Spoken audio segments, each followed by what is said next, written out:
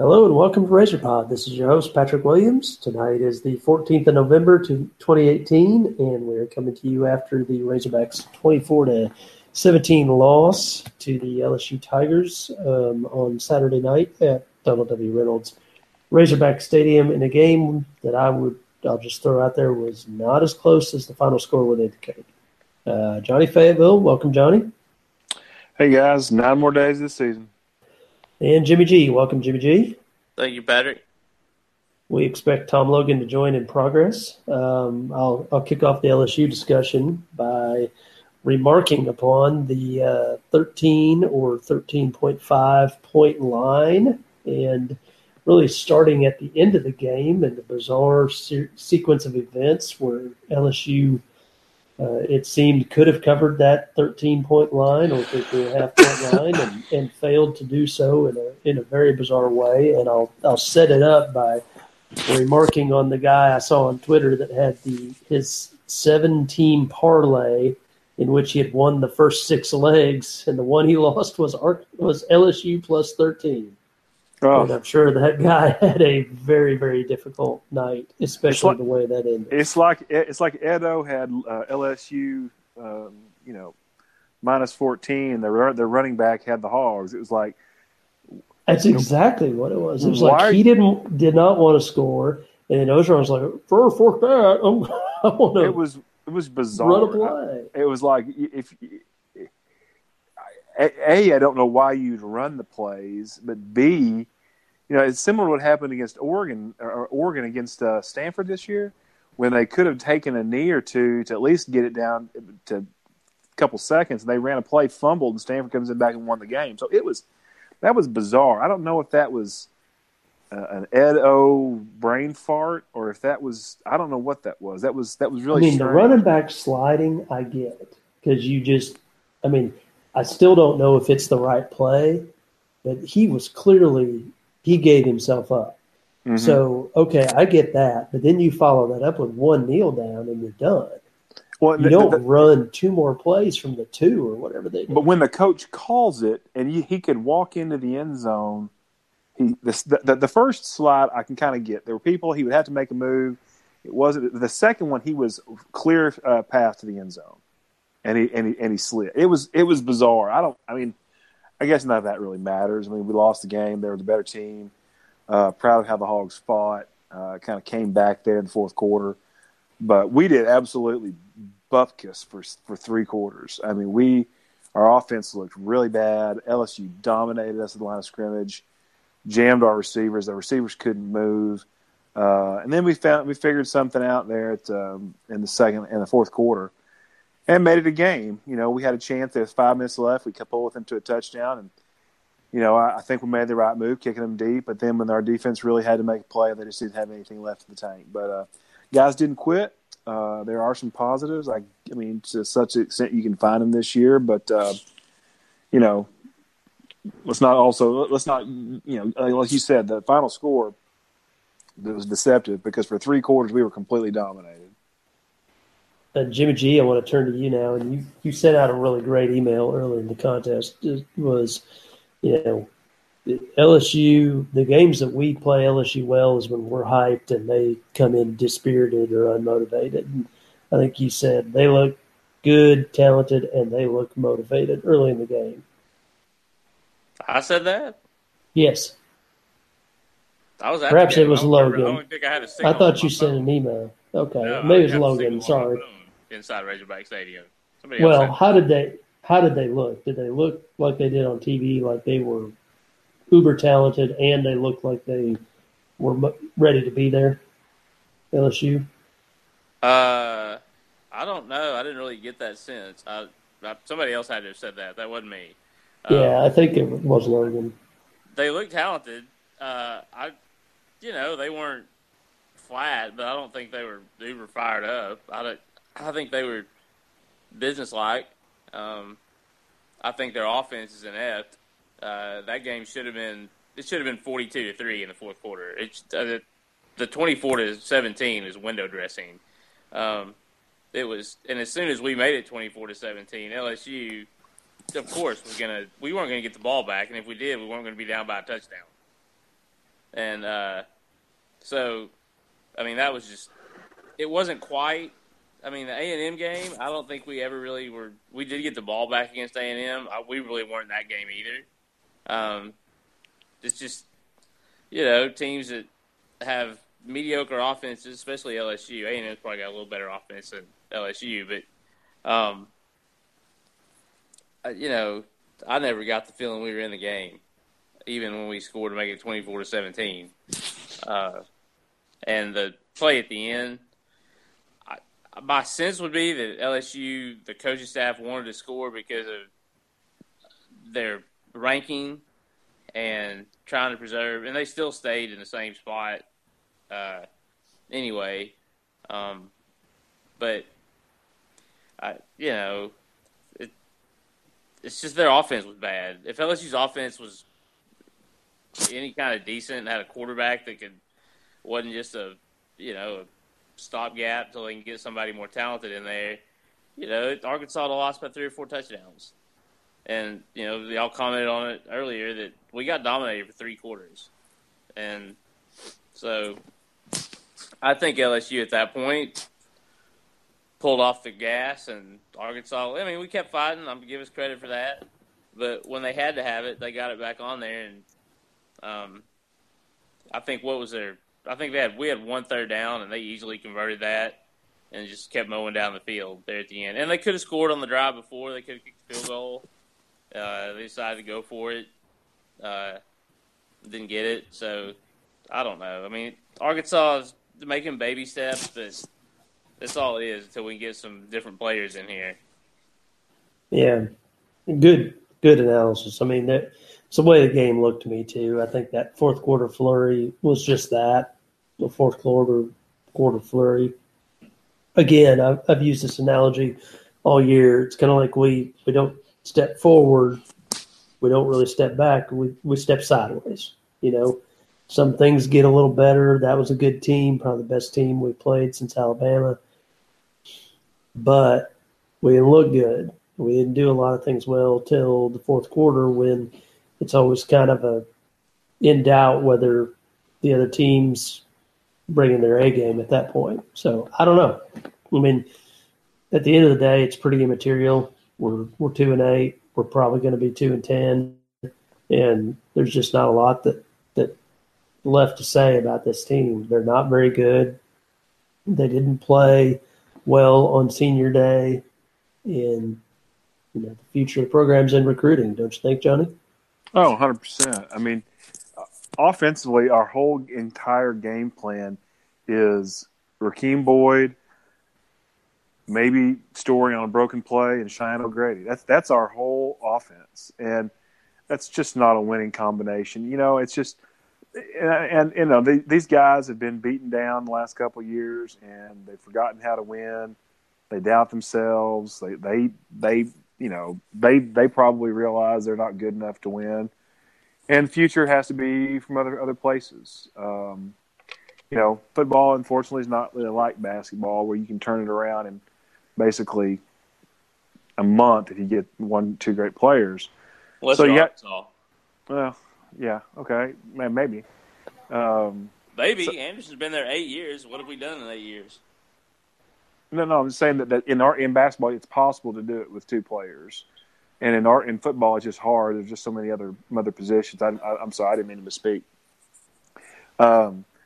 But it may be tough. I mean, I think by all accounts, Morris is really getting it done in recruiting. So far, we have a top 10 recruiting class, which is something that I never thought I'd see. A lot of time between now and signing day, but that's where the hope is. I mean, I don't have much. The next team we're going to play at Mississippi State, a little foreshadowing. It's a recipe for us just scoring single digits. A defensive line that really stuffs the run, gets after the quarterback. It's going to be tough sledding for us next week as well. Before we jump to Mississippi State, Jimmy G, just want to pose this question, let you take the lead on it. Do you think with Bielema, this team is 2-8? Probably. I mean, they pretty much given up on him at the end of last year. Bringing him back for another year wouldn't do anything different. I mean, maybe they beat, maybe with the style that he's recruited to, maybe they hold on against Colorado State. But, I mean, we blew so many games under him with leads that I can't say for sure. I don't, maybe you win Colorado State game. Maybe another game turns out different. But it's not going to be much different. It's going to be 3-7, 4-6, 2-8. You're going to be pretty much in the same spot. Yeah. That's my instinct too, and just with all the turmoil we had last year, it's probably the right thing. But it doesn't feel great looking up from the bottom of the well right now. No, and like I said, it's the thing that's frustrating is that it's going to take probably more than one class. It's going to take multiple classes. It's going to take multiple years. And it's just tough having gone through a couple losing seasons and then having to basically bottom out before you can start looking up a little bit. So here we are. Rock bottom. Rock bottom. Well, then if Morris isn't the answer, if you get, and I think Tom talked about it last week about our good recruiting class, and everybody's hyped about that, and he talked about all the momentum you can get from recruiting, but also can backfire if, we have a couple losing seasons and recruits are like, well, he's not actually going to get it done. So then our recruiting goes back down to where it is. I mean, to where it normally is, or even lower, like under Bielema.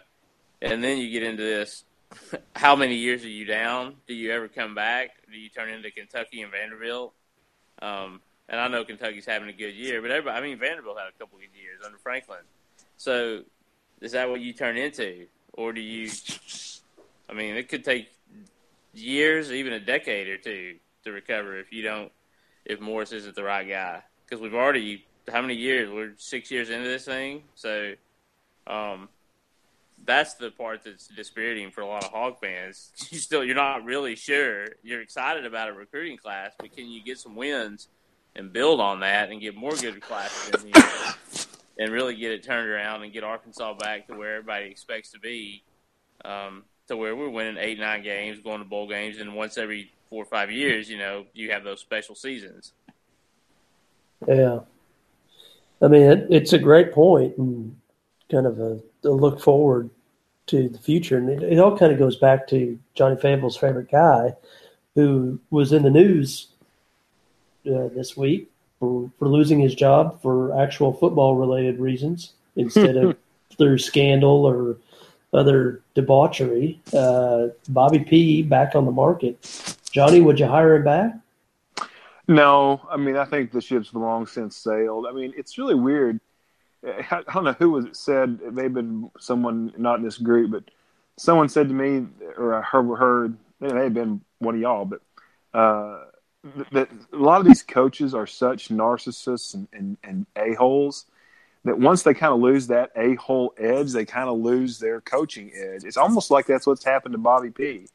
Of course, maybe he was still an a-hole. Maybe, I don't know. But it's almost like what he went through that year at Arkansas, that he got fired, and then his year out of coaching is that nicer, kinder Bobby P. he claimed he tried to be. It's like he never got that edge back.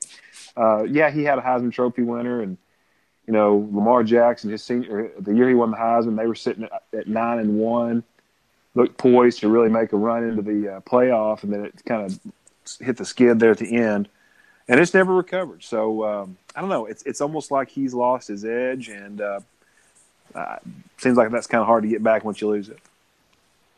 Well, he lost his ability to recruit, and then he had no staff. His whole staff was like his relatives. Because he couldn't. He burned so many bridges and so many assistants. That people didn't go to high end assistants didn't want to go work for Trino. So that's why he had all these his sons and stepsons.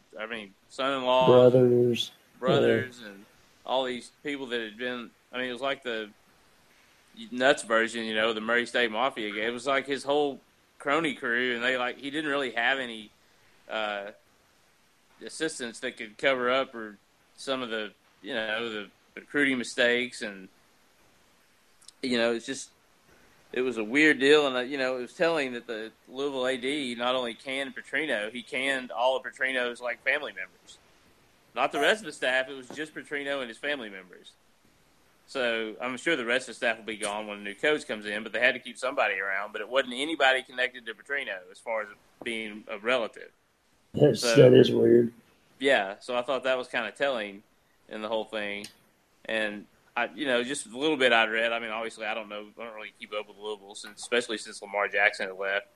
But the little bit I'd seen is the guys that, his sons or son-in-law or whoever was on his staff really weren't qualified, obviously not qualified to be on an ACC staff. And so there's a whole combination of things. And at some point, those schemes that Petrino come up with on offense, even they get outdated. And younger coaches like Lincoln Riley and coaches like that have passed him by as far as the offense. So his schemes aren't quite as, cutting edge as they used to be. So that stuff happens. And now, I don't think for Petrino, he'll probably won't ever get another Power 5 job.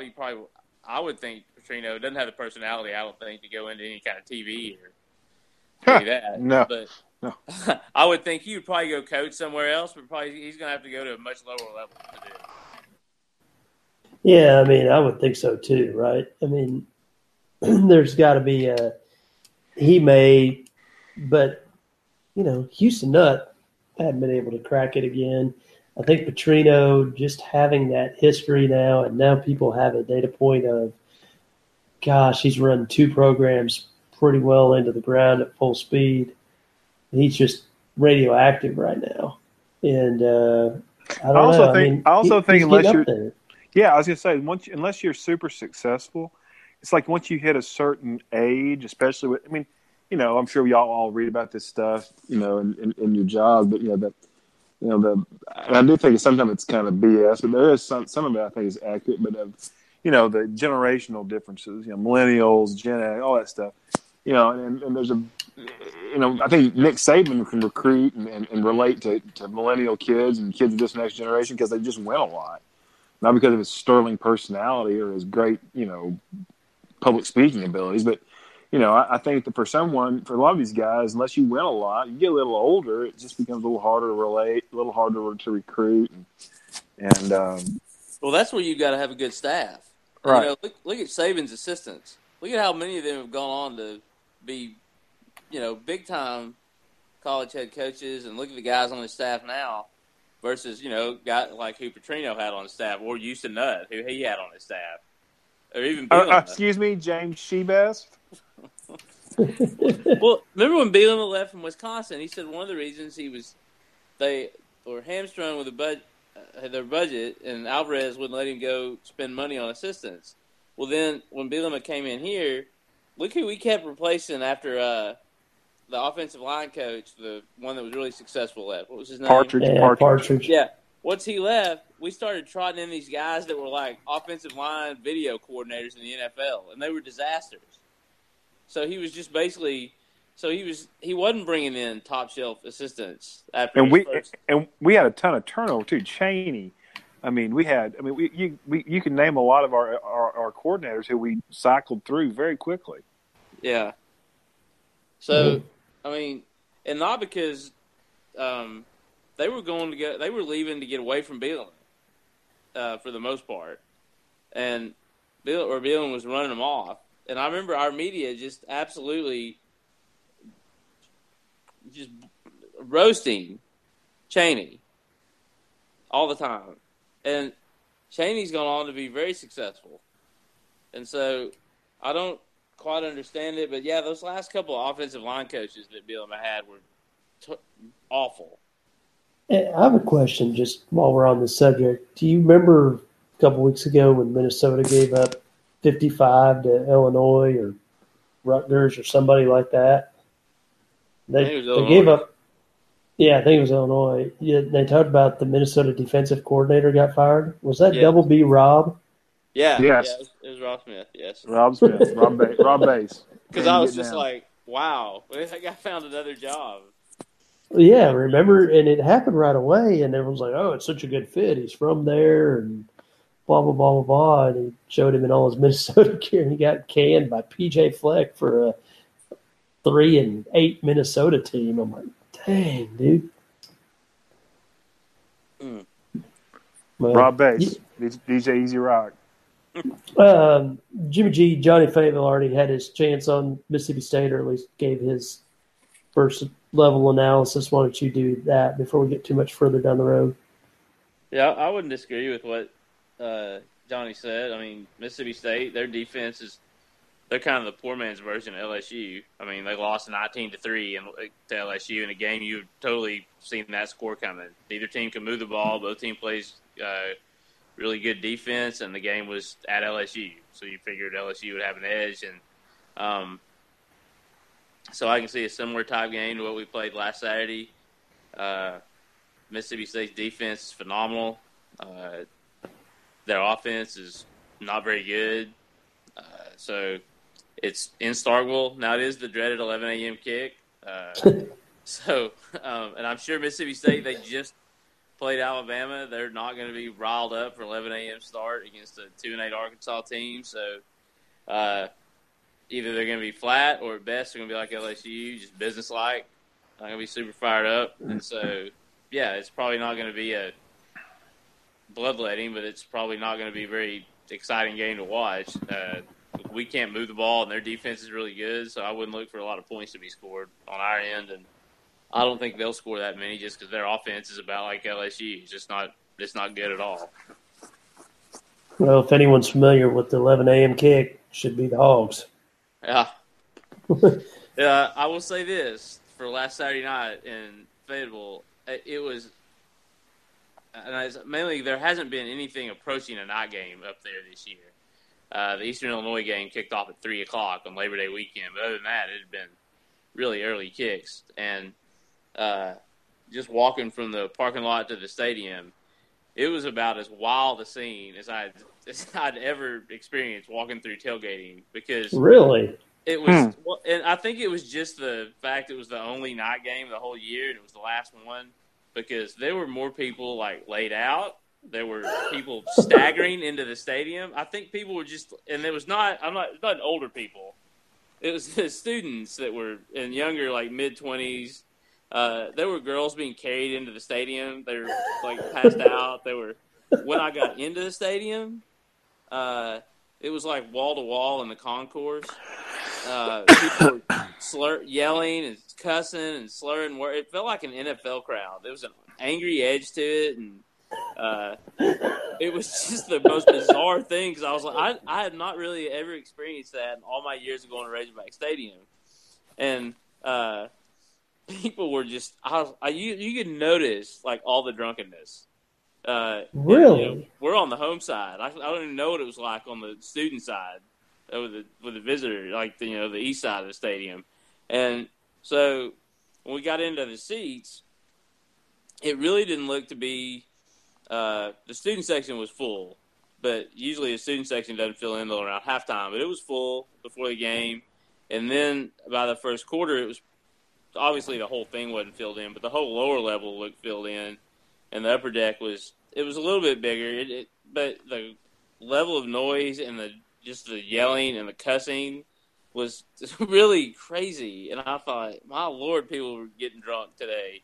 So, I mean, act like you've been there, but then I thought it's the first night game at Razorback Stadium this year, so maybe. But it was just bizarre. And it was a pretty good atmosphere. I mean, it was loud in there, and people were riled up. But I think by halftime, all that had worn off, and people were starting to trickle out. And then by the third quarter, when everybody was leaving, it was kind of back to normal. I'm really surprised to hear you say that. It didn't seem like people would be all that fired up for this team on that night. But I don't think they were fired up for the team. I think they were just fired up because they finally got to tailgate all day. Just bored, nothing else to do but drink. Right, and so it was just, I mean, I was sitting there, and I've been to a ton. Obviously, we all have night games at Razorback Stadium, and but just just walking through there, and I was like, holy cow, people are trash. And maybe because I was stone cold sober, I may have noticed it. Yeah, I was gonna say maybe for Jimmy G it might be like that really first warm day in spring. Like, oh, it's so hot. It's like 72 degrees. So it was a different experience.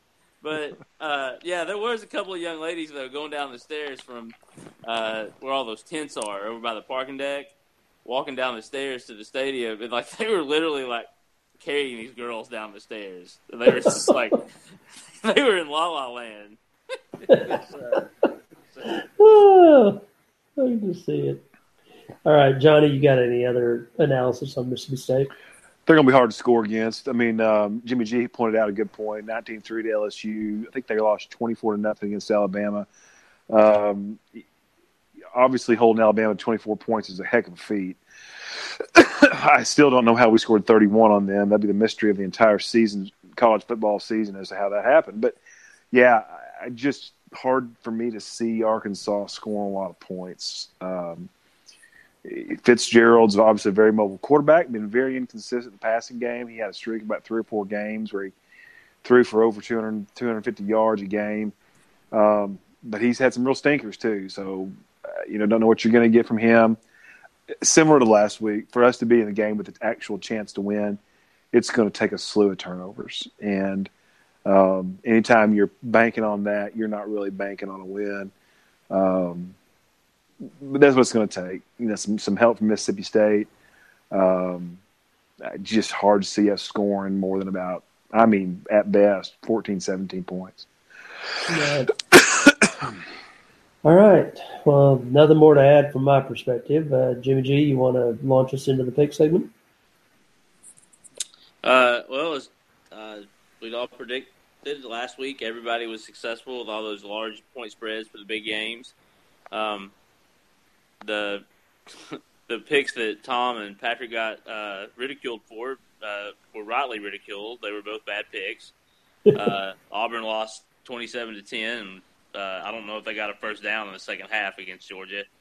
And then BC maybe cracked 100 yards in total offense against Clemson and lost 27-7. So, and Patrick could have been 6-0 on the week, but nope, he had to take BC. So great call. 5-1. Johnny was 5-1. His loss was his sleeper pick. Texas Tech got beat, and then just barely. Bitter pill. Oh, bitter pill. Tom Logan was 4-2. He lost his sleeper pick, Miami, and of course the Auburn pick. And then I was also 5-1. My sleeper pick did not hit. Wisconsin was soundly defeated by Penn State. So I think that was my first sleeper win of the year, and I'm not joking. Tennessee over Kentucky. Well, I'll peruse the record books and see if that's right, and I'll get back to you on that next week. If it's not, it certainly feels like it. Okay. I honestly had to check Tom's today when I was doing the records. He had Miami over Georgia Tech, and I honestly didn't know who won that game. I was sitting there thinking, I don't know who won that game. And so, but Georgia Tech did pull it out. I'm still not quite sure that's right. Even though I looked it up. That's what it's like that. I still don't remember. That's like one of those. There's those games in the ACC that you're just never sure about that they actually occurred. Yes, it's like okay, maybe. Virginia played Syracuse. Okay, maybe. Maybe that happened. ACC is just other than Clemson. If you could take Clemson out of the ACC, the whole conference they'd all be the one same team. You can just throw the pot up and pull them out of a hat for whoever be in the championship game. The one team that you have to say, the Cuse. The Cuse has actually had a pretty good season. Their offense is really, really good. But that's the aberration since Donovan McNabb graduated. Yeah, and then what? Pitt, who's going to win the Coastal? They lost to North Carolina. North Carolina's won one game. It was over Pitt. I mean, the ACC's bad this year. It is bad. It's horrible. So, and I think, NC State fell apart against Wake Forest. Oh yeah, in the last second, last minute. Gag. I mean, of course, that's NC State. You wouldn't expect any different. Um, anyway, this week's slate of games, ugh. Ugh. It is so bad. But luckily, let's just get our good friends in the northeast corner of the state. They're one game a year. I put them on the list. I was hoping I could avoid it this year, but this week's slate was so bad. They are hosting UL Monroe, and Monroe has won, I believe, 5 or 6 in a row, and they're 6-4 now to get bowl eligible. The Red Wolves kind of muddling along. They turned the corner a little bit, won a couple games in a row, but not having the typical Arkansas State season of the last 7-8 years. So big game here for Sun Belt, probably bowl positioning. Both teams are bowl eligible. I think both teams are bowl eligible. It's Arkansas State. They've won 5 or 6. They're 6-4. Okay, so both teams are 6-4. Listening to a station out of Monroe every morning because I'd rather listen to them than the Yahoos in Arkansas. I get a lot of Monroe news and UL Monroe, and they talk about them a little bit. And I believe they were saying a couple days ago that Monroe is one of the 3 teams that has 6 wins that's not projected to go to a bowl game yet, which I found a little odd because I thought the Sun Belt has like 5 or 6 bowl tie-ins and there's like 20-something bowl games. So could be a big game for Monroe because their last 2, they're at State, and then they play.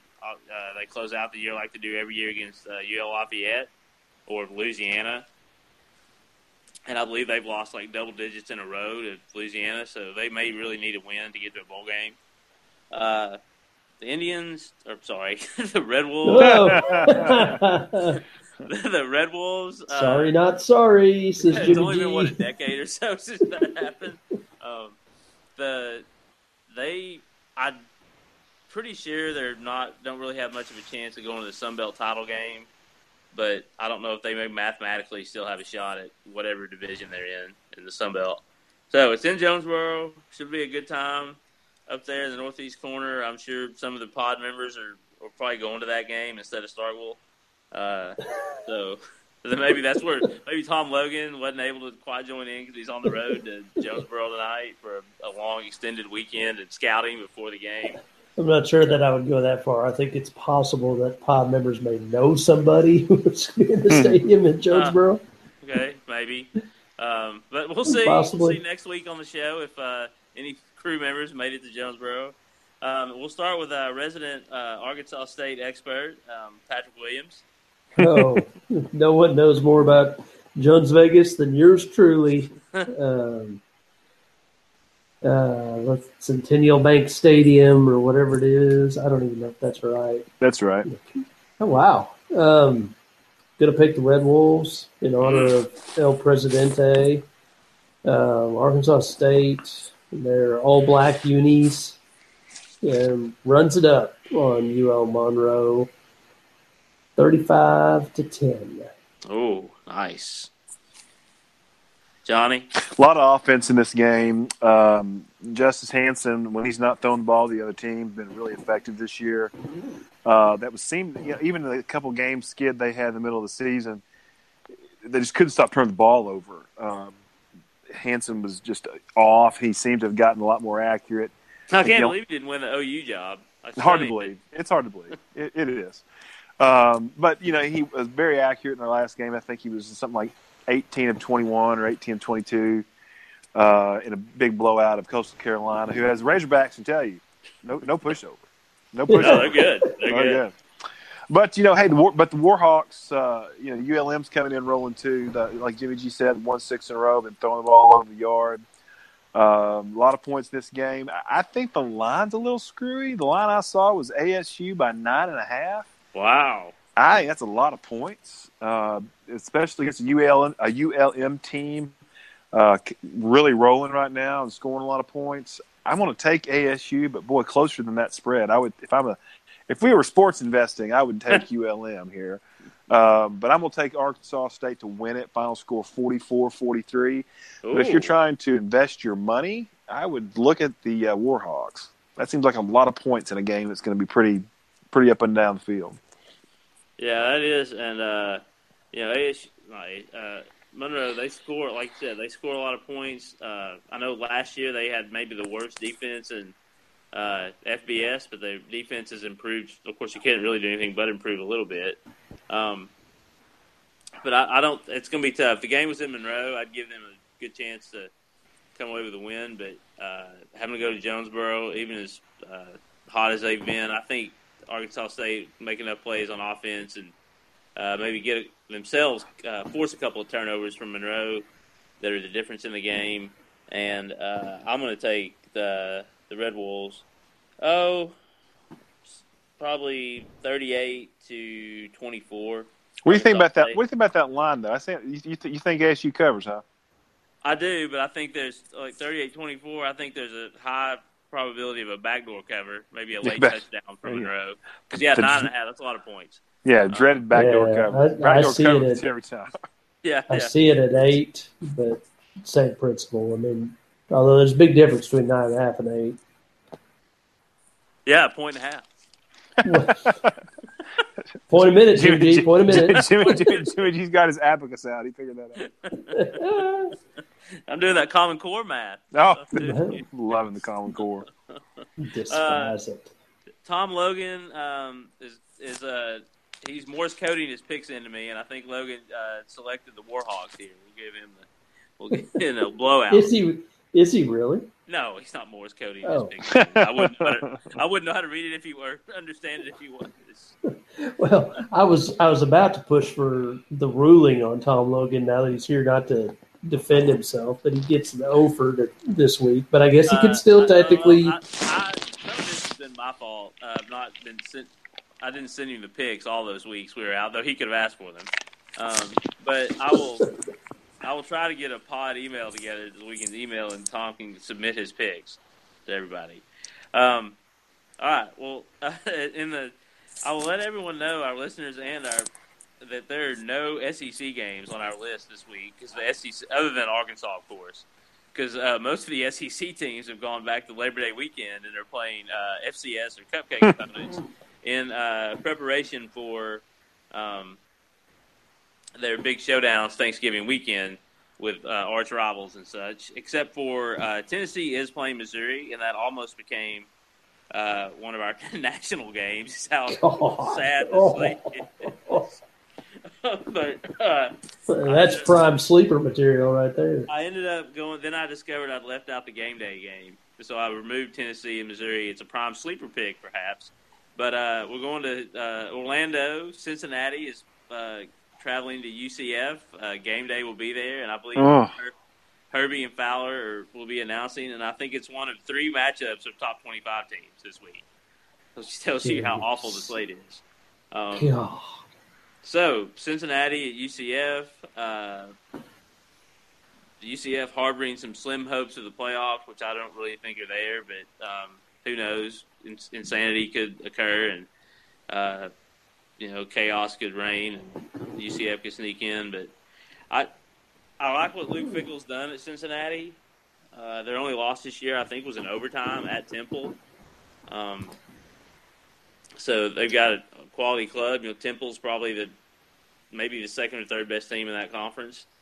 But I just think there's too many weapons, and UCF's offense is too explosive.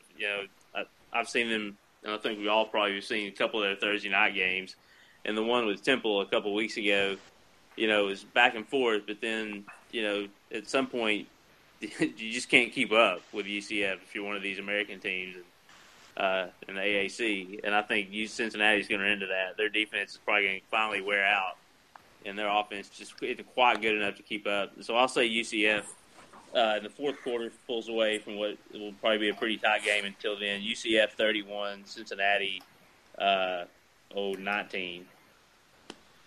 Johnny? 2 great offenses, I mean, Jimmy G kind of spoke to it. Both Desmond Ritter and Mackenzie Milton have had big years, but they're not the sole weapons on their teams. I know both teams. I saw a stat early in the week where both teams are averaging, I think, over 250 yards rushing, even with those explosive quarterbacks making big plays down the field. So, a lot of points here. They're playing in Orlando. So that gives Central Florida a little bit of an advantage, obviously. But, Central Florida's just when's the last time they've even lost?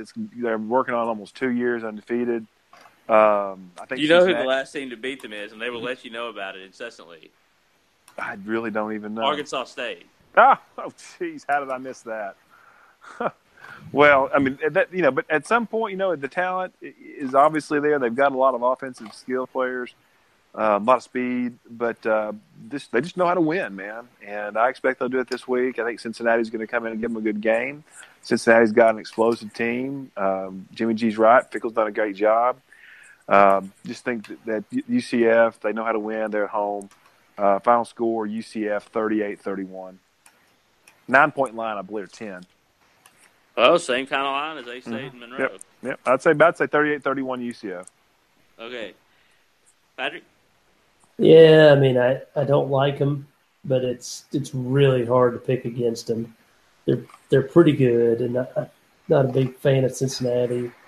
I like Heupel as a coach. I really do. I don't like they've kind of UCF has taken the mantle of Boise State as the poor me. I don't get to go to the playoffs even though I haven't lost a game in 2 years. Wait. It's kind of getting old, but I do respect their team and I do respect how good they are against the schedule they play. All that being said, I'm going to pick UCF here. I just don't think Cincinnati's quite ready to go down there and beat them, even though I'd like to see it. So UCF 38, Cincinnati 34. All right. Well, we'll step out of the Sun Belt and the American Athletic Conference. Yeah, why? And we'll move into the Big 12. Some action? Are you going to pick some action? Hey, I'm watching Miami and Northern Illinois right now. I bet you it's warm and balmy in DeKalb. It's Miami's up 13-7 early in the fourth quarter. Just punted. There's a few people in the stands. You can see the breath coming out of the players as the players are on the field, and it looks miserable. I think there's a little mist. It's Maction all right. It's been Maction all over. We had 2 Maction tonight. We got another one tomorrow. It's the time of year when Maction just dominates the midweek. Love Tuesday and Wednesday night Maction late in the season. Well, the big game was Buffalo and Ohio, but I flipped that off because Ohio was just dominating Buffalo. So, anyway, we'll go to the Big 12. 2 teams that are still alive to go to the Big 12 championship game. Iowa State at Texas. Iowa State is, I believe, in the top 20 now in the playoff rankings, maybe 17 or 18. Lofty status for the Cyclones. And if it wasn't for that horrendous loss early in the year to an inferior Iowa team, the Cyclones could be really in the top 15 even. But if they beat Texas and West Virginia loses to OU, I believe the Cyclones will be in the Big 12 championship game. I believe that's right. Yeah. So, neither thing is a given. I mean, it's going to be this game's in Austin, and OU's got to go to Morgantown. So, still a lot of road between here and Jerry World for the Cyclones. So, this should be the second of our 3 top 25 matchups.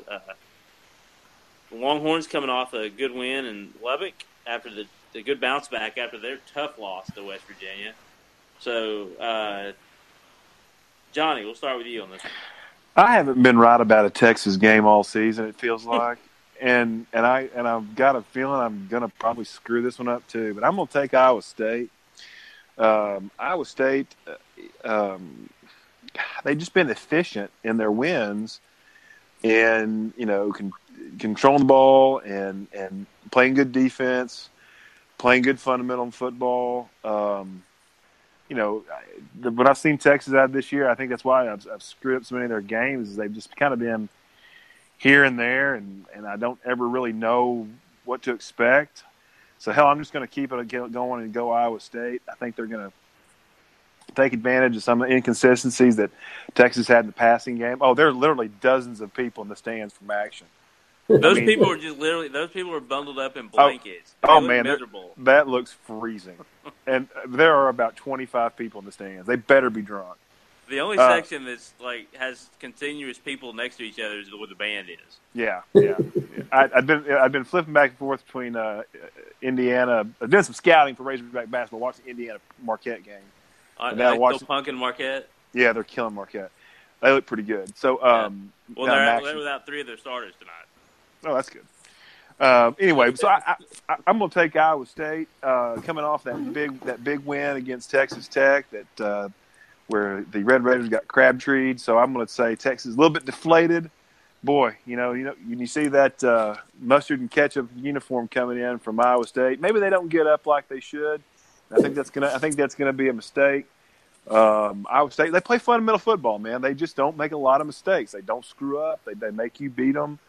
And I think Texas could come in a little bit flat, a little bit spent, make a couple mistakes. Iowa State, final score, 31-24.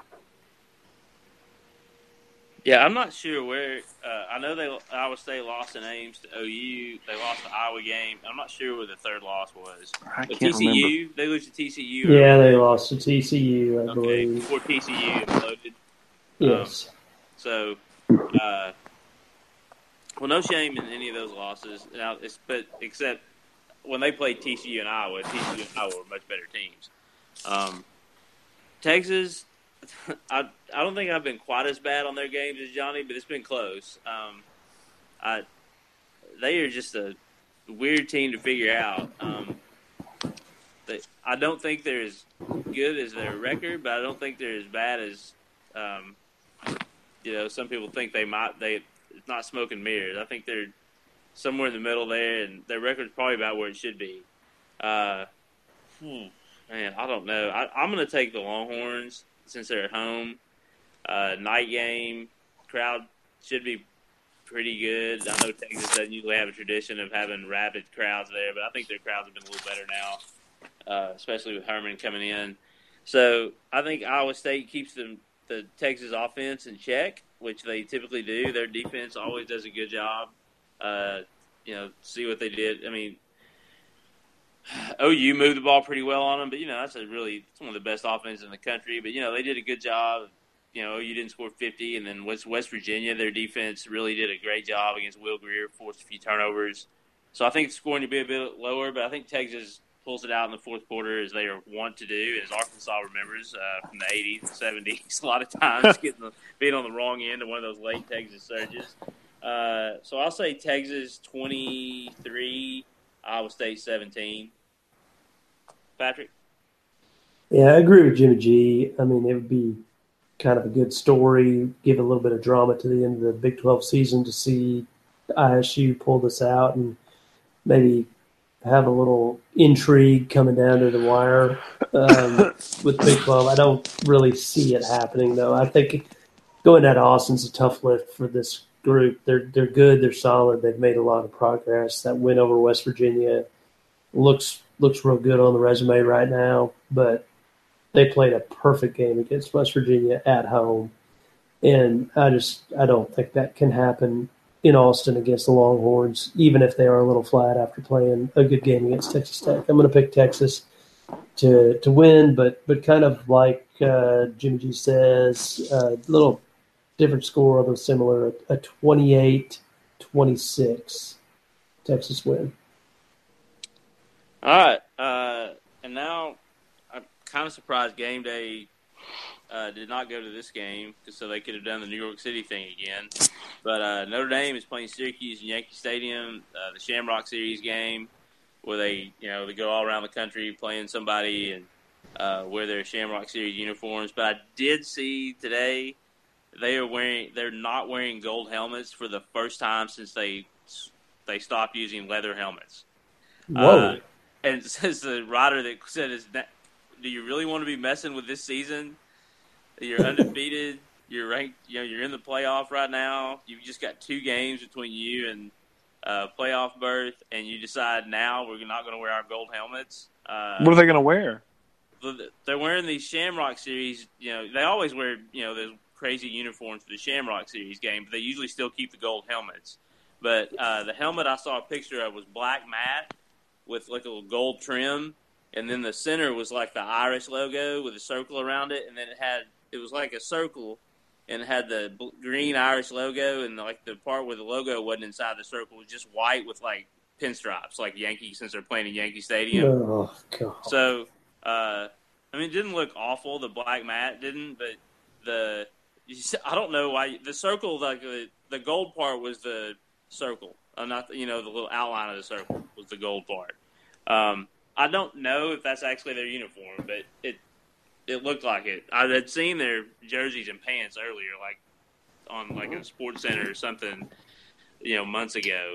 They were talking about they were going to wear these pinstripe uniforms for Yankee Stadium, but I did not know the gold helmet was going to go away. So that could be a little tempting fate if you're the Irish.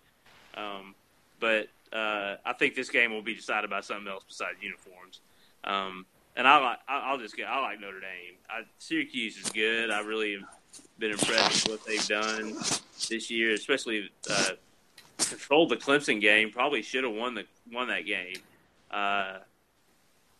And then they let that game maybe beat them twice, though Pitt has now come on, and Pitt's probably going to be in the ACC championship game. They lost to Pitt the next week. Those are their two losses. But I don't think their defense is good enough against Notre Dame. Ian Book is going to be back this week. Irish are healthy. They've really been rolling. This is not the only close call they had was the Pitt game, and I don't really know the shame in that now. Pitt is just they crushed Virginia Tech last week. So I like Notre Dame. I think Syracuse keeps it close for 3 quarters, but Yankee Stadium will probably be. Syracuse has a huge following. I think if it was a hoops game in Madison Square Garden against Notre Dame, they'd have more fans. But I think Notre Dame's going to have more fans for a football game at Yankee Stadium. So that probably won't be a huge edge for Syracuse. I'll say Notre Dame, and I think this may be the best game of the day.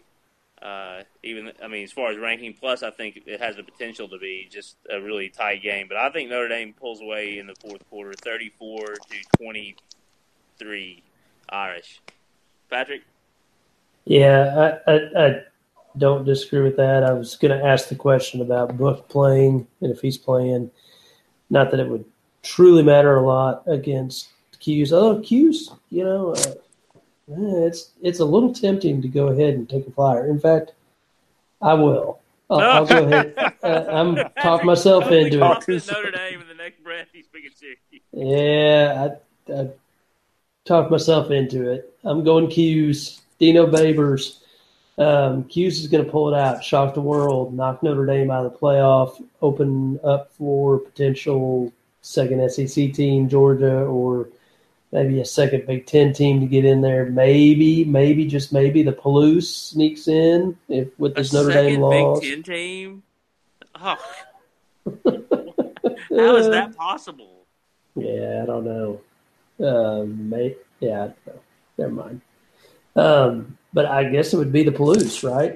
If Notre Dame's out, it's got to be Washington State if they win out. Anyway, too far ahead of myself there. Cuse goes ahead and instant classic to redeem a really horrible week of college football slate. 31-30, last second field goal. Ooh. Johnny? This has been a kind of a schizophrenic college football season. I think like Jimmy G made a couple points about who's beating who in the ACC. I mean, there's been some really weird results, but one of the constants this year has been Notre Dame. They've been really good, especially and they've been good with Book. They've been good with Winbush sometimes, although obviously I think they're more explosive with Book under center. But their defense has been really good. I don't think they've given up 30 points all season.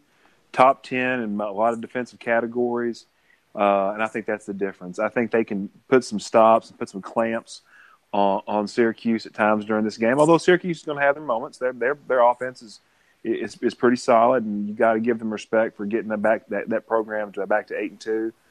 I just think that they're going to get in Dungy's face a little bit, and I think Notre Dame is able to make a few more plays defensively and Syracuse can make.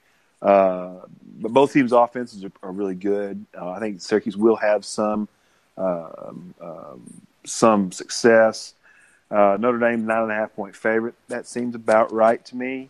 Maybe I'd probably take Notre Dame in points. Anyway, Notre Dame final score. Do a little bit of Schwam, 37-24. All right. That's not too Schwam. Now we get to Arkansas, Mississippi State, 11 a.m. kick. The old Raycom Jefferson Pilot slot. But it's on ESPN proper. That tells you how awful the slate of games is this Saturday when big ESPN is airing Arkansas at Mississippi State. So fans all around the country lead in from game day right to Arkansas. That will be something else. Sure, they're gonna be doing the live look-ins during game day. Yeah, they're gonna do the fabulous. only 30 minutes to kickoff. Thank goodness that game's not in Fayetteville because it would look like this Northern Illinois crowd if it was there. Okay, Patrick, we'll start with you. I'm going Mississippi State. There's just no chance Arkansas is going to go down there and pull this off. I mean, okay, yeah, Johnny, you're right. 6 turnovers, early kickoff. Story plays out of his gourd. Anytime you're saying 6 turnovers, you're basically admitting you're going to lose. Okay. Kareem Boyd goes for 7,000 yards. No. Isn't it Rakeem? I think we've called him Kareem all night. Well, yeah, that's a dig on Wally Hall. Yeah. He called him Kareem in his column. I haven't heard Wally in a while. Yeah. He called him Kareem in the in his column. Right. That sounds right. Score, I agree, low scoring. 21-7, Mississippi State. All right. The over-under, by the way, is 46.5. Oh, I'd take the under. So I agree with everybody's points in our analysis of the game. And Radford beat Notre Dame tonight in basketball. That's a weird. Irish must be down this year. I agree with Patrick. Low scoring game. Mississippi State kind of goes through the motions, but still it's enough to beat Arkansas, who's at this point now with no more home games that even get fired up about something like playing at home. It's just going to try to get out of Dodge these last 2 weeks. I don't know what kind of effort we're going to see.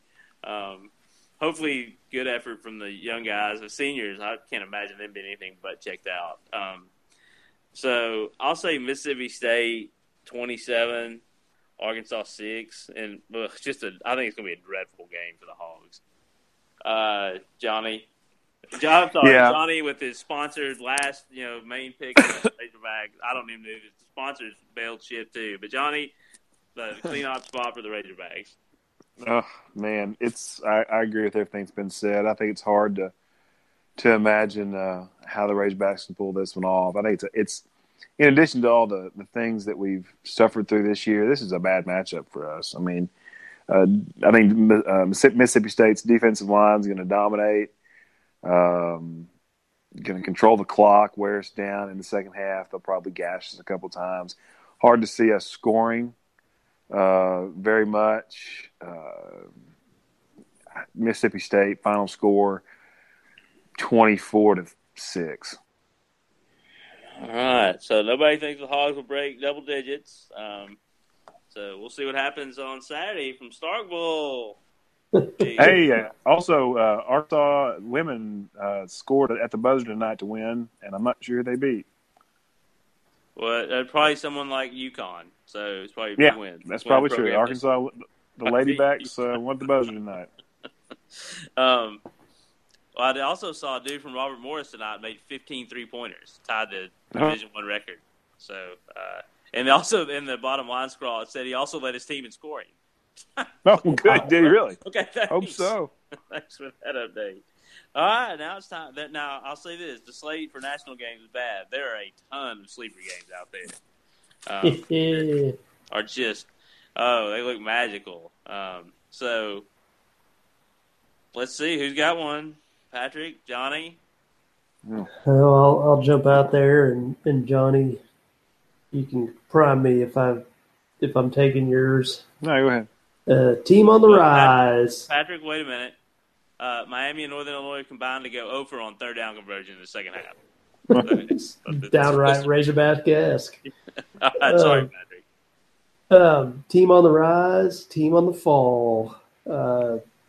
Michigan State, Sparty headed to Lincoln. Ooh. What do we like, Johnny? We like the home dog. We love the home dogs. And Nebraska is a home dog to Michigan State. And I like the Huskers. I hate saying it, but just from a pure football standpoint, I think Nebraska's going to win. I think they're going to do so convincingly. I think they found something in the last couple of weeks. Nebraska 27, Michigan State 14. The home team getting points. What's better than that? Well, let's just do that part due. I'm going out to the Bay Area in honor of our friend Uncle Rico. Enjoying a little vacation out there right now. Stanford going across the Bay, or not across the Bay, up the Bay, I guess. From Palo Alto up to Berkeley, California. The UC Bears, the home dog, getting 2 points.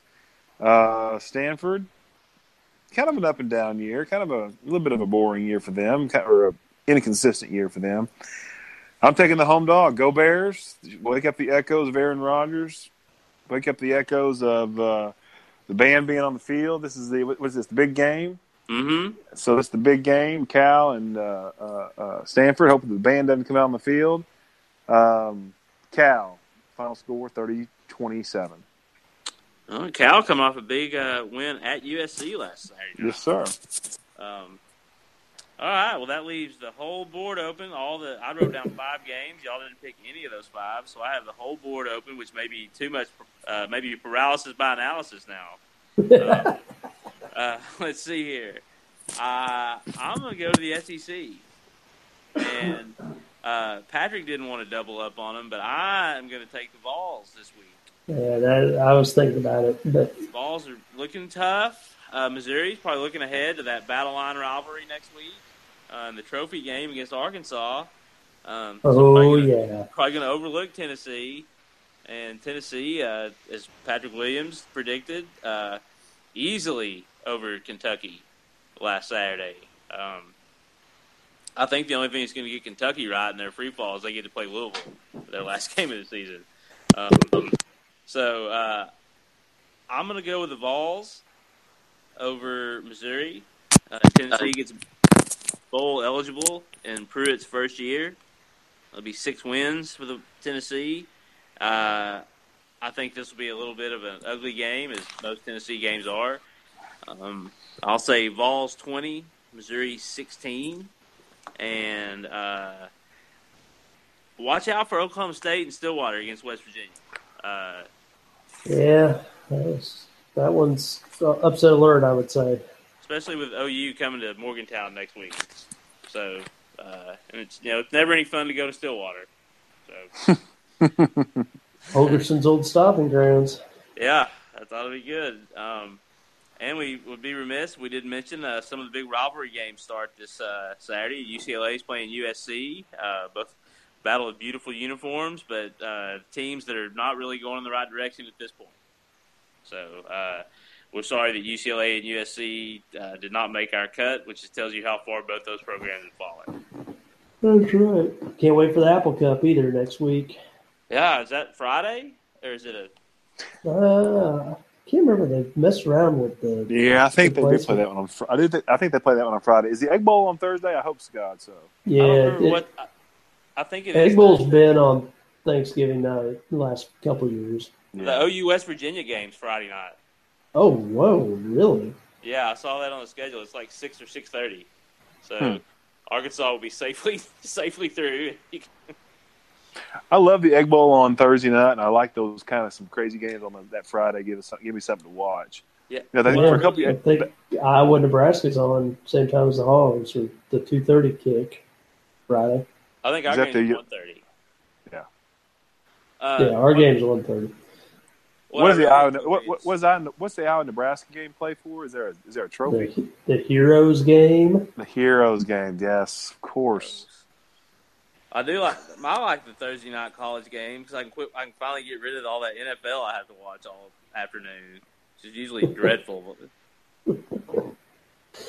All right. Thank you, Jimmy G, as always. Well done on the picks. And just a programming note, this is the time in the season where Razor Pod generally lets go of the rope, Thanksgiving week.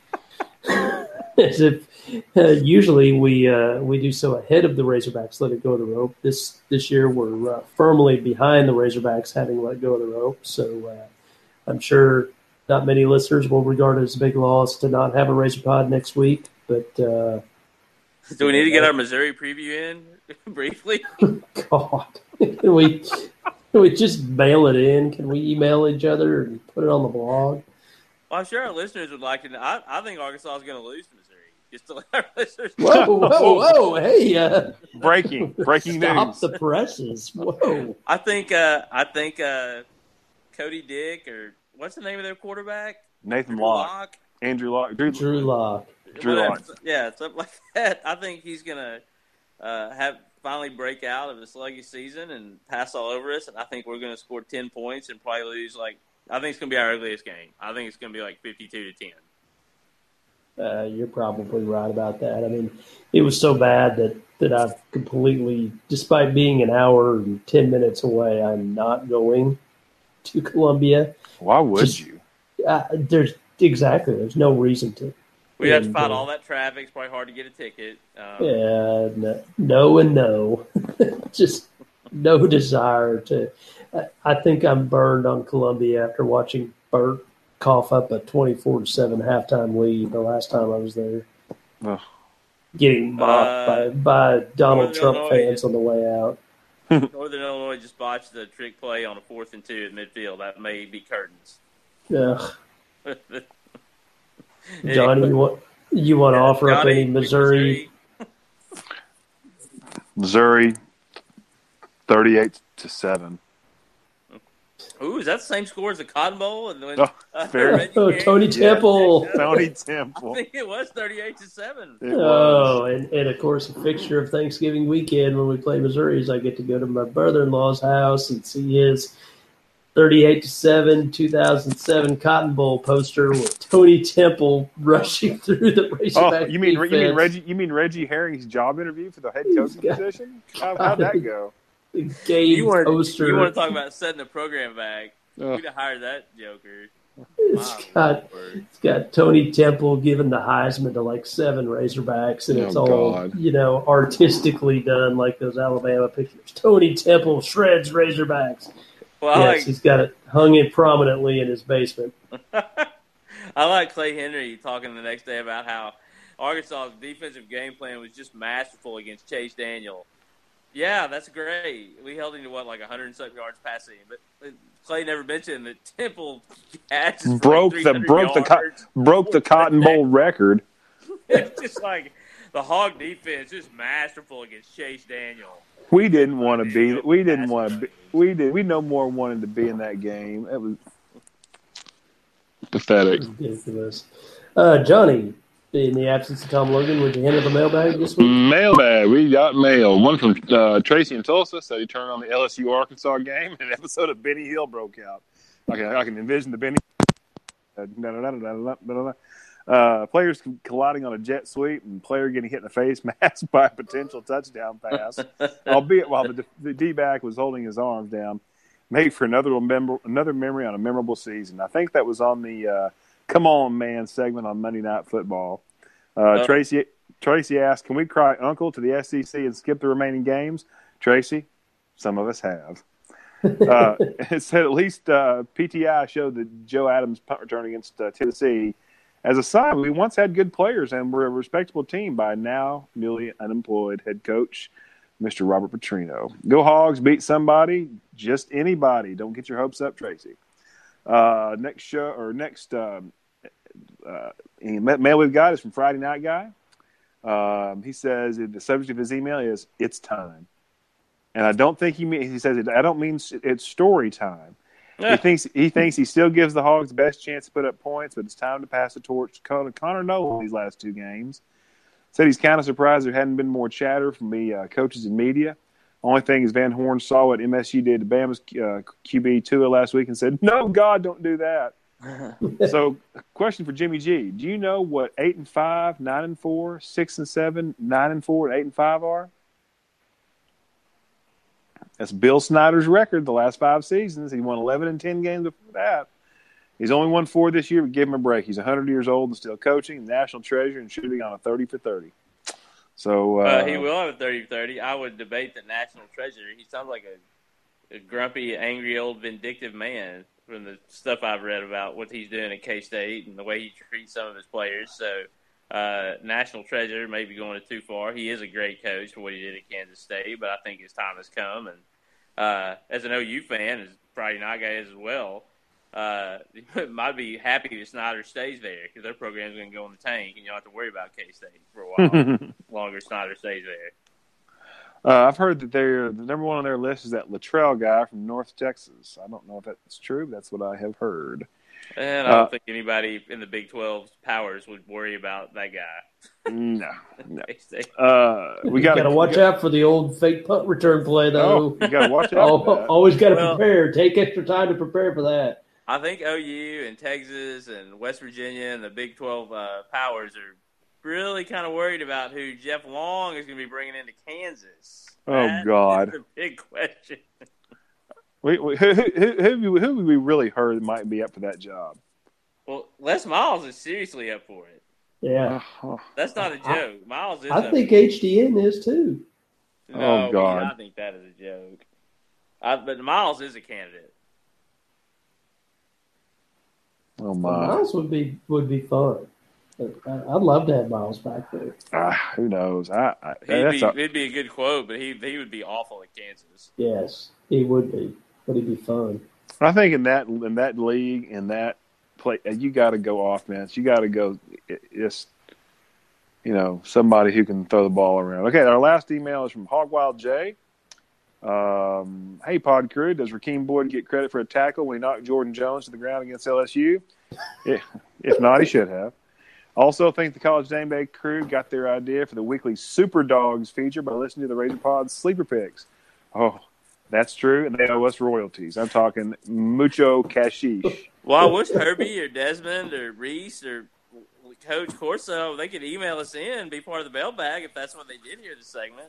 Send us an email. We do it in a heartbeat. The Super Dogs version. Sometimes it's not as bad as Pat picking favorites, but,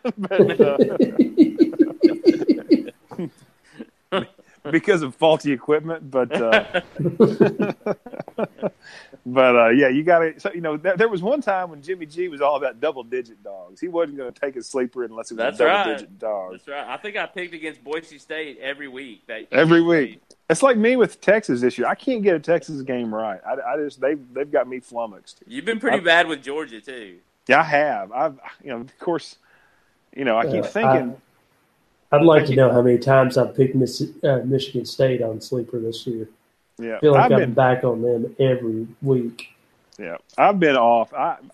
This has been a weird. I said it earlier, and I really do mean it. It's been a weird season. It's been a weird football season to me. There's some real schizophrenic. There's about 4 really good teams, and they're the bluest of blue bloods: Bama, Clemson, Notre Dame, Michigan. Really good teams, and then there's just a lot of craziness. Do you want those 4 teams that are right now in the playoff? And look, what I'm about to say hurts a little bit, but other than Georgia's going to get a shot at Bama, and Georgia probably deserves to be number 5 right now. And Georgia, if they may have the talent, they could be with those other 4 teams.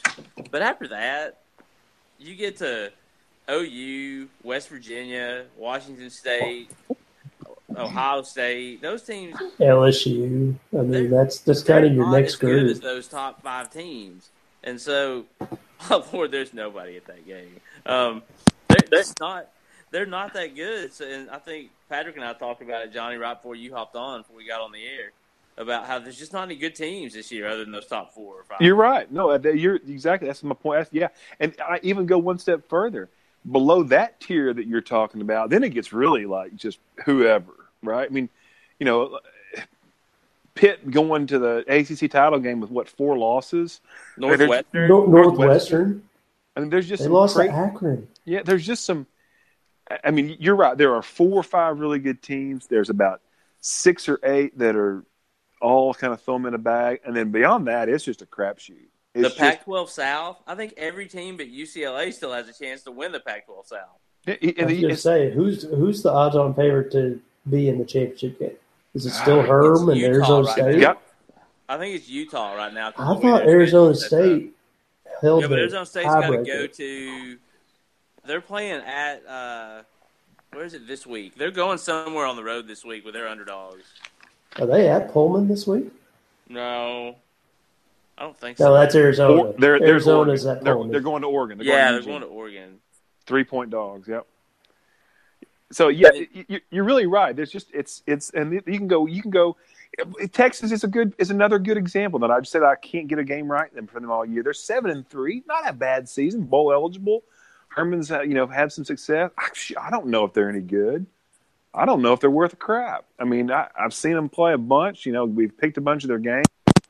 I'm totally in the dark as whether they're worth a crap at all. Missouri, in our own league, how good is? I mean, they've lost a bunch of games. They went down and smoked Florida in the swamp.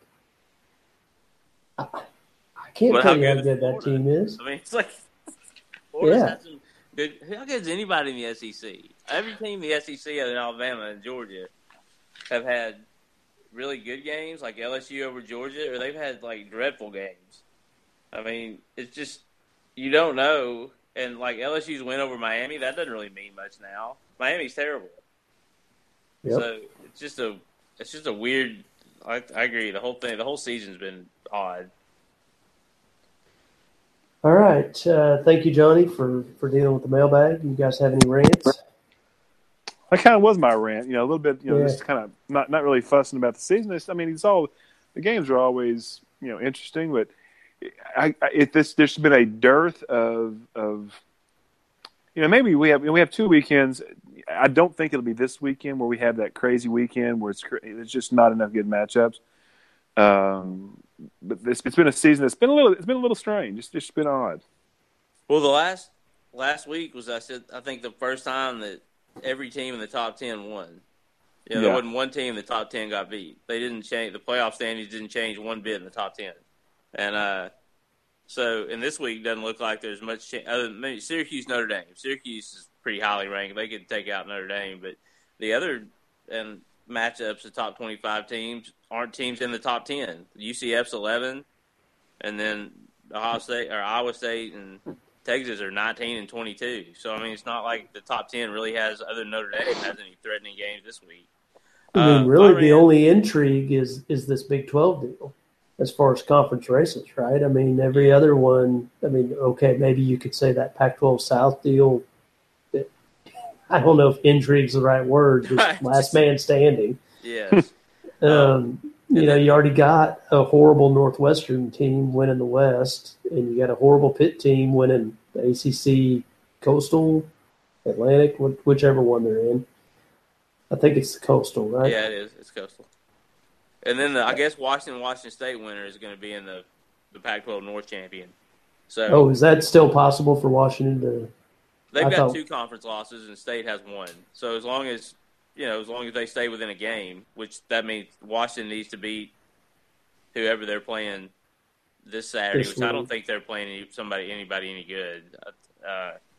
So as long as they win that game, the Apple Cup will decide the North.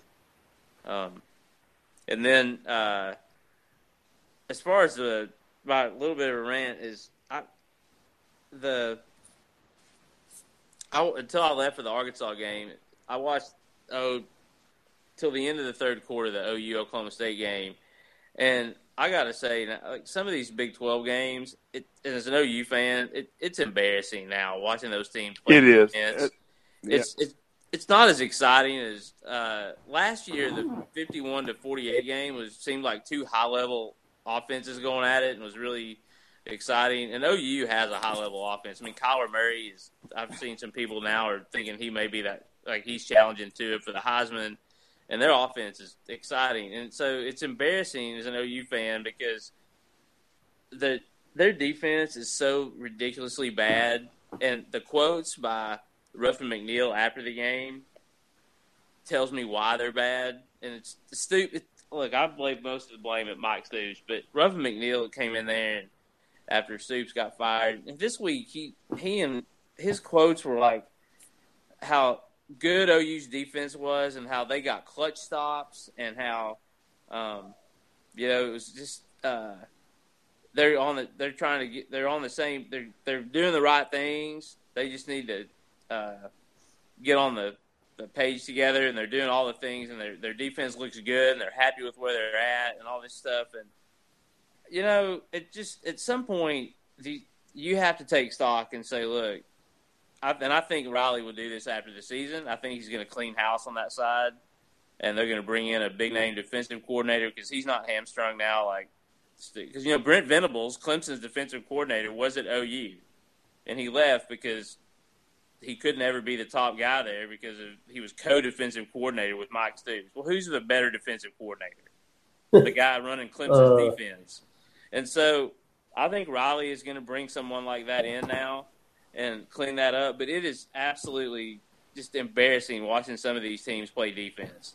And it's not just OU in the Big 12. It's other teams too. West Virginia and Texas, that game was just a flat-out track meet. And some of these teams don't have otherworldly talent on offense. And so that just tells you how bad the defenses are. Like Texas, their offense is good. It's stoppable. It's not like, Texas should be running through you these defenses. I don't know. It's absurd watching some of these teams trying to play defense. Well, it's so funny. This wasn't in the front of my mind until you brought it up. Boy, it sure was when I was watching that Oklahoma State game the other day. Let me read you a couple of OU scores for our listeners' edification. They've won most of these games. Obviously, the only game they've lost is to Texas. But OU against Oklahoma State, 48-47. Against Texas Tech, 51-46. They lost to Texas, 48-45. I mean, we could go on. We can even look at other teams.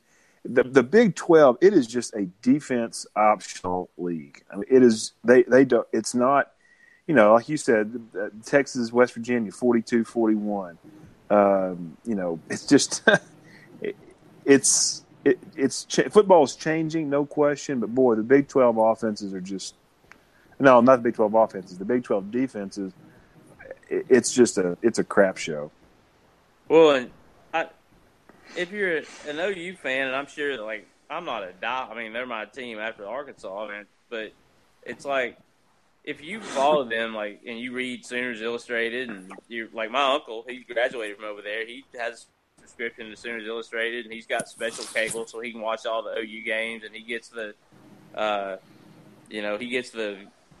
the DVR thing, and they email him all the coaches tape. He watches all that stuff. He's diehard OU, and you've got to be sick to your stomach because OU, unlike some of these teams, they get talent. Offense. They have an offense, and their offense is otherworldly.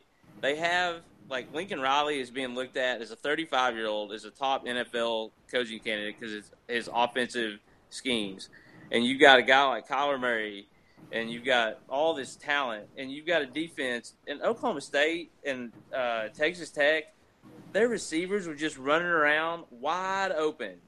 And the OU defenders are clueless out there. And so that's something that you would never see that at a Michigan or an Ohio State or an Alabama or any of these places that they wouldn't just be clueless on defense. They would seem like that would be an important part of the ball, and at OU, that's definitely not the case right now. And maybe a function of the league they're in, but it's more than just that. It's a philosophy that, and I don't know what the answer is. I think Riley's going to address it, but it's a hard one to wrap your head around if you're an OU fan that you're recruiting base, and then you've got defenses that can't basically do the basic things. Arkansas's defense is every bit as good as OU's defense, and our defense is lousy, and we don't have anywhere near the talent they have. That's a mouthful right there, and all true. All right, guys. Good show. Again, we'll be back week after Thanksgiving with the championship week preview. Been a long season, but as we know, Jimmy G, after championship week, we reset. Of course, we will have our Army Navy game picks. It's part of the last week, and we reset for bowl season. Can't wait for that. Bowl season usually done in automatic bot fashion through the blog and the ESPN Pick'em. So we'll get you all those details in the show the week after Thanksgiving. Again, don't look for a show next week unless miracles happen. And with that, we'll say goodnight and be back to you the week after Thanksgiving. Have a great holiday.